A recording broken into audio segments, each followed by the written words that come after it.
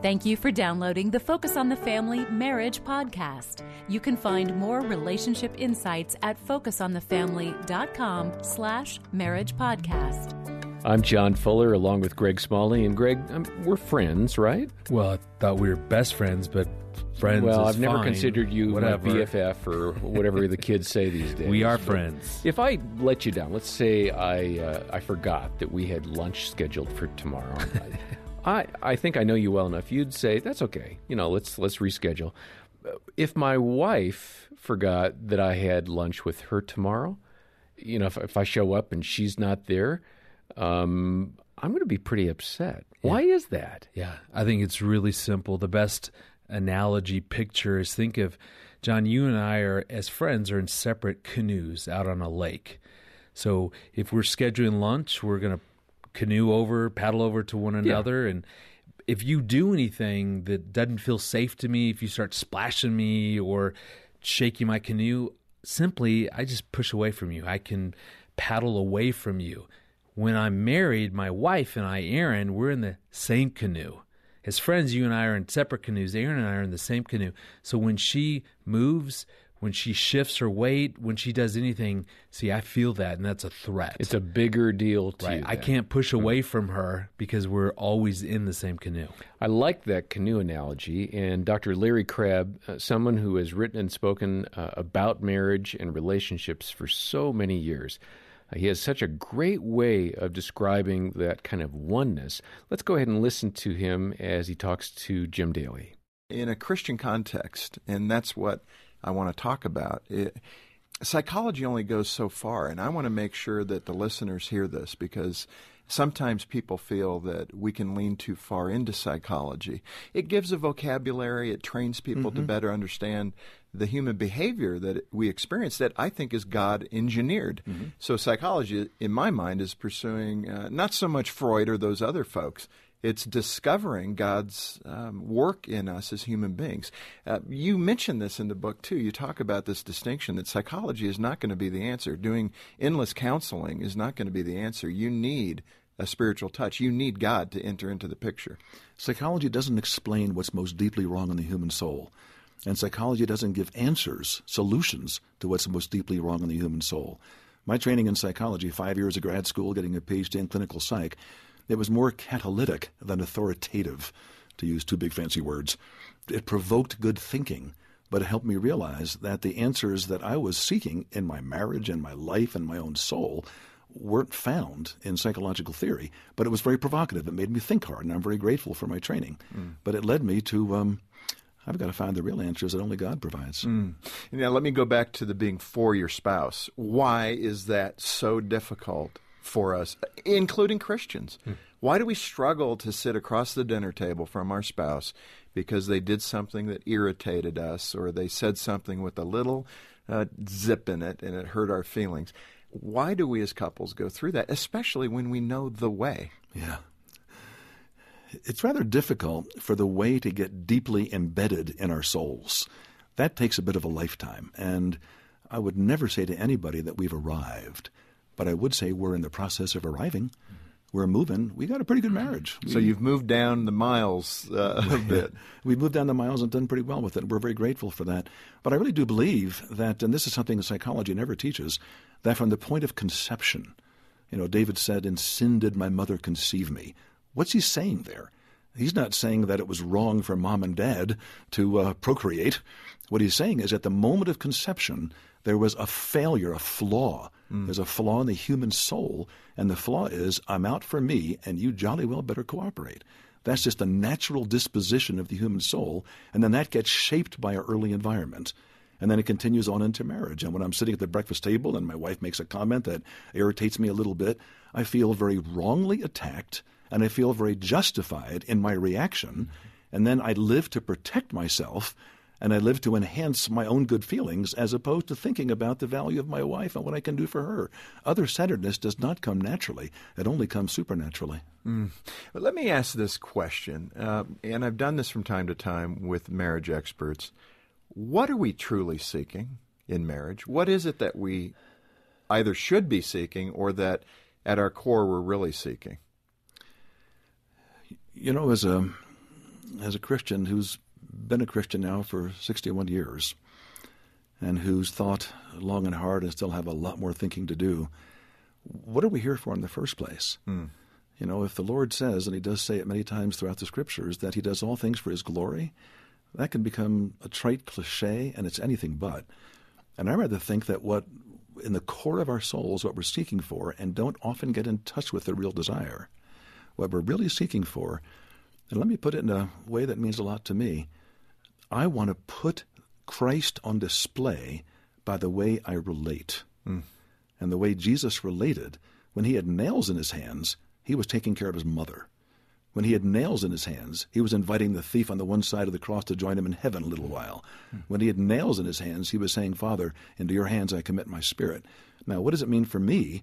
I've never had nails in my hands, but when I get poked by somebody or when I hurt my wife or she hurts me and things are tough in my own soul, do I have the resources at the moment of my deepest hurt? Do I have the resources to put Christ on display at that moment? And when I think like that, my wife is in for a good time. You know, you're saying something there I want to emphasize, this well of God's grace. How do we tap that? Absolutely. And then how do we apply it to those we love the most, those closest around us? So often we treat those closest to us, and obviously your spouse should be the closest person to you, with the least amount of grace. Yes. And we treat strangers with great grace. Why? Because from strangers, we're asking very little. We don't require a stranger to touch our souls. We're willing to be congenial. And if they don't touch our souls, no big deal. We'll go to the next friend. But with our spouse, the reason we get married way down deep, and this is wrong, is we're demanding that our spouse meet our needs. And when our spouse doesn't, then we get really, really ticked. And we don't show grace. But we can show grace to somebody else where less is at stake in how they treat us. I really appreciate Dr. Larry Crabb, and having grace for someone else, especially our spouse, is really easier said than done sometimes. Greg, how can we really start to develop that grace toward our spouse? It has to start with a complete awareness of what God has done for me. I don't think there's a way that I can really give my wife grace if I don't so fully understand, wow, look what God did for me. He sent his son. He didn't need to. For me, he sent his son to die on the painful cross so that I could be reunited with God. That's amazing. And I think to pause there and to always be aware of that. Look what God did for me. Therefore, whatever Erin might do. Now, she can do simple things that will hurt me, on up to very painful kinds of things, maybe that I felt betrayed or whatever. Whatever happens, I have to keep in mind that look what God has done for me. Look at the grace he's given to me. I want to do that for her. Now, the bigger issue is going to require us to go through counseling and all those kinds of things. But I believe if we start from a place of, God, I didn't deserve anything that you gave me, and look what you did for me. Why can't I forgive my wife? Why can't I give my wife grace? I think from that mindset, then it's much easier to remember that, one, I'm married to a human who's flawed, who's going to make mistakes. She's not perfect. Inevitably, she's going to do stuff that frustrate me, hurt me, wound me. And you have to expect that. I don't like it. I'm not saying, hey, we got to get used to being hurt, but at least I know that my wife is a human being, and therefore I'm going to do for her what God has done for me. I think in those moments when I'm really frustrated, really hurt, Erin's done something that to ask God to see her through his eyes. Now I'm stubborn. I mean, I like to pout, and I like that righteous indignation of going, she hurt me, and to let her know that. But I think grace is seeing my wife through God's eyes. When he looks at her, what does he see? There's a way in which that softens me. I love the story about Gideon, where the angel looked at Gideon in the Bible and called him a mighty warrior. Yeah, that's right, the beginning of his story. I don't think he had done any mighty warrioring at all. No, he was cowering up in the mountains. Yeah. And this angel called out what was true. So asking God, what's true about my wife in this moment, although she's showing up in a way that I can't stand? Well, actually, who is she really? What's the mighty warrior God that you see? Give me that mindset. And I think, John, honestly, on a really practical level, that's been probably one of the best things I've learned to do, is to see my wife for who she's been over 26 years versus who she is in that moment and how she's showing up. Because if I focus on in the moment stuff, it's easy to get lost and irritated and in conflict. But I'm not saying we excuse the behavior. I'm just saying, God, who has she been for 26 years? Oh yeah, this is who Aaron is. That's not you, Aaron. That's not you. What's going on? I mean, that's how grace has helped make a difference in my own marriage. I appreciate that, and I would only add to those excellent suggestions. For me, one thing I do that helps me remember how I need to have a posture of grace toward Dina is to simply look into the mirror. Because I didn't want to say that. Well, she's a human who sins. I am too, and I know I do a lot of things to hurt her and to that could be divisive. And she is accepting and gracious. Listen, we want to help you have a strong, wonderful marriage, one in which it's safe to share with each other, you serve each other, you show grace to each other, and people look at you and say, wow, they have something special. And one way we can do that is certainly through these podcasts and all the other resources we have here at Focus. Our featured resource today would be Dr. Crabb's book, The Marriage Builder.